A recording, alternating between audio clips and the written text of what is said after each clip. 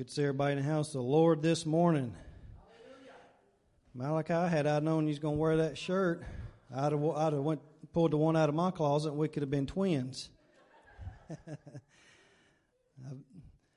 got one like that too. It's a nice one. I like that. I like to wear that when I want to remind Michelle and the girls that everybody see a shirt, everybody knows what it says. Stand up so everybody and turn around so everybody can see it that may not pay attention. There you go. Praise the Lord.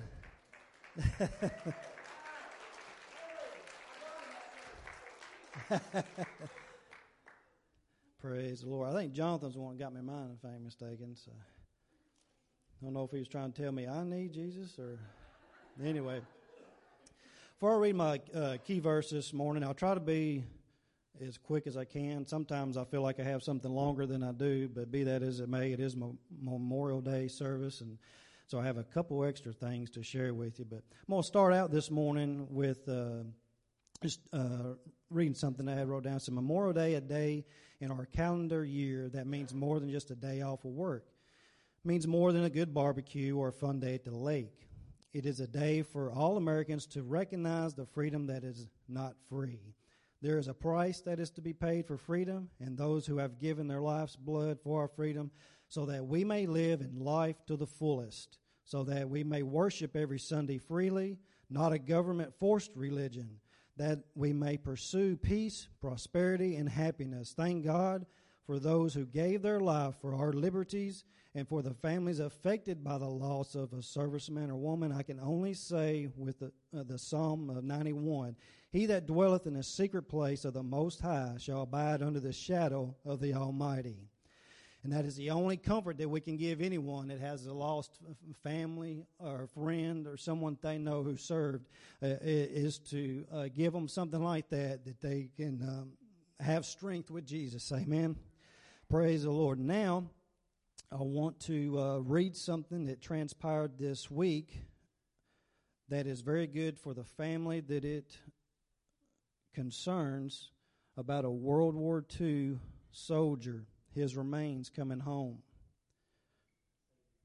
Praise the Lord. East Tennessee soldier, as a matter of fact. He came home Wednesday, nearly 75 years after his death in World War II. He will be buried in his hometown on Memorial Day. Praise the Lord. Army Private First Class William Frank Delaney of Kingston died November 22nd, 1944, when his infantry regiment clashed with Nazi soldiers near Grossau in Germany's Hürtgen Forest. An artillery shell struck the 24-year-old's foxhole, killing him. His body and the bodies of hundreds others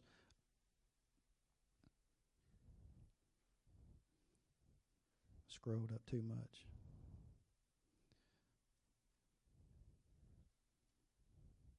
I'm going to have to start it over. My apologies.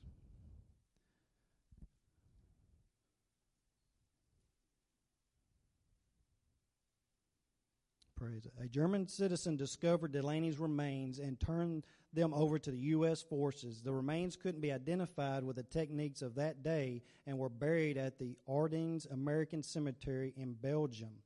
Delaney's remains lay there for the next 6 decades. Then in 2017, the U.S. Defense Department's POW/MIA accounting agency dug up the remains and began DNA testing. Based on indications and records the body might have been Delaney's, officials confirmed the match in December, according to the agency. Delaney's remains flew to McGee Tyson Airport in Knoxville just before 7 p.m. for transport to Kingston. He'll be buried there on Memorial Day in Lawnville Cemetery after a funeral service at Young's Chapel, Cumberland Presbyterian Church on Lawnville Road.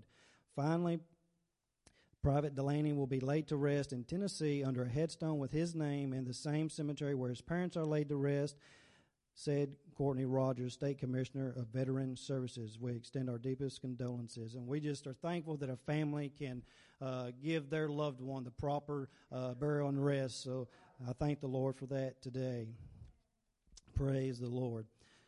Now on to the message this morning. I want to begin the text in John chapter 10. John chapter 10, beginning in verse 10 this morning. Just going to read 2 verses to start out the text. It says, "The thief does not come except to kill, to steal, and to kill, and to destroy. I have come that they may have life, and they may have it more abundantly. I am the good shepherd. The good shepherd gives his life for the sheep." Lord, let us pray. Lord Jesus, we thank you for this day, Lord. Lord, as we remember the fallen soldiers, Lord, we ask that you be with all the family members and loved ones of them, Lord, as we remember them this holiday weekend. Lord, if it were not for them and their ultimate sacrifice, we would not have the freedoms that we have today. We would not even have the freedom to call you by your name and give you praise and glory. And we just thank you for that ability in this nation today. Lord, as I do my best to bring forth your word, let it go forth as you see fit, and let it not come back void. In Jesus' name we pray. Let the church say, amen, amen. Something else I want to share with you that was brought to my attention. I think Michelle found it for me. And it says, "Only 2 defining forces have ever offered to die for you: Jesus Christ and the American soldier. One died for your soul, the other for your freedom. Thank them both today." Now, we know very well that Jesus is alive and reigns. You may say, how can you thank a soldier that is not with us anymore? Well, I stand to tell you, one way you can thank that soldier is when they play the national anthem. You don't take a knee to it. You stand there and you hold your hand over your heart and you sing it with them. Glory to the name of the Lord. You show respect. You honor them. You pray for their families. That's how you honor them that's given their life. The American flag means something. It stands for something. Those men that represent it, they did it for a reason. There's a story that's come out I've seen also this week. Another attack on the American flag. When you look at the American flag, how you can ever feel anything other than a sense of pride and a dedication to this country and a pride for the men and women who have lost their lives protecting that flag and the liberties that it represents. It is just beyond me. But there's an attack on the American flag. I forget the name of the city and town, but how many have heard of Camping World? It's a big, huge RV travel trailer place, Camping World. I think they even sponsored a NASCAR race. Well, in one particular city where this Camping World has a big store, they have a huge American flag, a great big American flag, and the COO of the company has been told to take it down. It's an eyesore. It's some of the city commissioners and people don't like it. Can you imagine that? They don't like it. And I question that today. Are they even a real American citizen? How can you look at what difference does the size make? When you look at that American flag, there ought to be some pride come up in you as an American citizen. I question some people's patriotism today. Glory to the name of the Lord. Glory to his name. I give him praise and glory. So thank those today. Glory to his name. As we remember those who gave their lives for our liberty, there are similarities between Jesus and these soldiers. One way is, I just got ahead of myself. Soldiers, when they enlist, they're not thinking that they're going off just to die somewhere in a foreign country. That's not their hope. That's not their intent. Many of them start families before they leave. When they enlist, they're still trying to enjoy life. Some of them even just go on to try to get the education. For a lot of people, they want to get an education, and the military is one way they do it. But the point is, they're not doing it thinking that they're not coming home. They all have the intent of returning home. But Jesus, however, he came into the world knowing what his agenda was. He came into the world knowing he was going to give his life and lay it down, and then that he was going to come back up again for you and me and for all of mankind. He knew that ahead of time. Glory to the name of the Lord. And as we think of the similarities between Jesus and the soldiers, number one, we mourn the loss of them. Every time I hear of a soldier that has died fighting for this country, I realize that not only did he die to give all for country, but he did it for me and you personally. We may have never met. I may not had never known his name, didn't know where he was from, but there was a connection there, a kindred there because of what he did. When I hear that he has given his all, there's something I take personal and I think about. There is a connection there. Jesus, in so much the same way, when we mourn his death, we think of all that we went through, his final hours of his life and on the cross. How he was beaten, how he was bruised, whipped with the cat of nine tails, spat on, mocked. Even the chief priest saying that he himself saved others, but himself he cannot save. If he will simply come down from off of that cross, then we will believe him.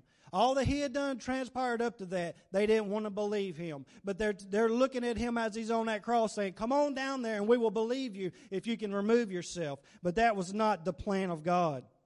We realize that he died in our place and we are the guilty ones. We are the ones with the guilt from sin. He was free from sin. He had no sin in him. How great of love that he shared for us while he was on the cross, and that also Jesus would have gave his life for even one lost sinner. Even if there had been one, his love was so great that he would have gave his life. Matthew 18, beginning in verse 11. Praise the Lord. For the Son of Man has come to save that which was lost. What do you think? If a man has 100 sheep and one of them goes astray, does he not leave the 99 and go to the mountains to seek the one that is straying? And if he shouldn't find it, assuredly I say to you, he rejoices more over that sheep than over the 99 that did not go astray. Even so, it is not the will of your Father who is in heaven that one of you, of these little ones, shouldn't perish. Praise the name of the Lord. It is not the will of the Father that anyone should perish, that all should come to repentance. Hallelujah. Then number 2, we remember the life. We remember the life of those who give their lives. There are many headstones in cemeteries that remember the lives of the ones that lay there. The tombstone may read, "Gone too soon. Dear parents, though we will miss you much, we know you rest with God." Here lies a good husband, father, and brother. People want that special marker on that headstone to represent their loved one that lies there. They want to, all those that come through for that to reflection. A lot of people will put a nice picture of their loved one on that headstone. They want it decorated up, and they want some kind of saying there that represents them. Praise the Lord, that they can acknowledge and see. But we all know when it comes to Jesus' burial, his tomb also has a marker. But it says he is not here, he is risen. That's what his marker says. Hallelujah. In Luke's gospel, when the women came to the tomb where Jesus was laid with the spices, they were met by 2 men in shining garments. And they said to him, "Why do you seek the living among the dead?" Letting him know right away he was no longer there. We serve a living God. He is not there. Glory to the name of the Lord. I thank the Lord today that I serve a living God. And when I remember him and what he has done for me, I know that he is alive and well. We on Memorial Day weekend, there's a lot of Boy Scout troops will go place American flags on the veterans' tombstones there, lay them all out and show and honor and respect them. It's a great thing that they do. And that's where they lay up until the time that Jesus calls for them to come home. Now, but we know Jesus, he is not there. We serve a living God. That he is. So we remember Jesus by a grave marker, but as he's a Son of God that freely laid down his life for all and raised himself up again. John 10:18. I think Pastor even mentioned this just a few moments ago. "No one takes it from me, but I lay it down on myself. I have power to lay it down, and I have a power to take it up again. This command I have received from my Father." That lets you know right then and there that he was the Son of God. And we remember that when he lay his life down, he had the power to lay it down, and he had the power to bring it up again. And he is alive and well and remains. Glory to his name. We remember Jesus also by how he lived while he was here in the flesh, how he showed love to all, how he came in contact with. It didn't matter their situation in life. It didn't matter how rich or poor they were, what disease they may have had. even if they had demons. You may recall that he took 7 demons out of Mary Magdalene, and then she became a disciple of his. It does not matter your situation. When you believe on him, that he is good to you. He will honor you for your belief in him. And we have that hope in him. We have that reward that we know is coming one day because we believe in him. Praise the name of the Lord. When a lawyer asked Jesus which is the greatest commandment in the law, Jesus said, "You shall love the Lord your God with all your heart, with all your soul, and with all your mind. Also the second, you shall love your neighbor as yourself." Jesus lived this way, and remembering how he lived shows us how to live. If there's anything we can take away from the man Jesus in the flesh as he lived here, was how much he loved people, how much he loved their souls, how much he wanted to put the devil in his place and not let him have any control and reign. That love for mankind was just so great in him. That's one thing that gave him strength and encouragement to go on to do what he needed to do, even though a lot of people think, well, Jesus was being a son of God. He had all the strength he needed. He wasn't no more special of a man. I beg to differ. Has anyone else ever sweated so hardly that it turned to blood? You had like drops of blood coming down. He fought that in the flesh. He fought doing what he know he had to do. But he said, nevertheless, not my will, but your will be done. And us as God's children today, it's not our will that needs to be done, but it's his will that needs to be done. And if we recognize his love for us, and we recognize that we love him, and we honor him, and we remember him, then we should be following after him. We should be following after his footsteps, doing what he wants us to do. Finally, we are thankful for the sacrifice. If we are truly thankful for Jesus' sacrifice of himself, then we will do as his word says. We will study his word, and we will do what his word says. When you read the word of God and you pray, that's how he talks to you. That's how he answers some of your questions. You're not necessarily looking all the time for just an audible voice to him. He uses the word to talk to you. It's a living word of God. And if we truly love him and respect his sacrifice that he loved us so much, then you will honor the word of God as you read it and as you study it. Glory to the name. Mark 16, 15 and 18. Let's look at that. And he said to them, "Go into all the world and preach the gospel to every creature.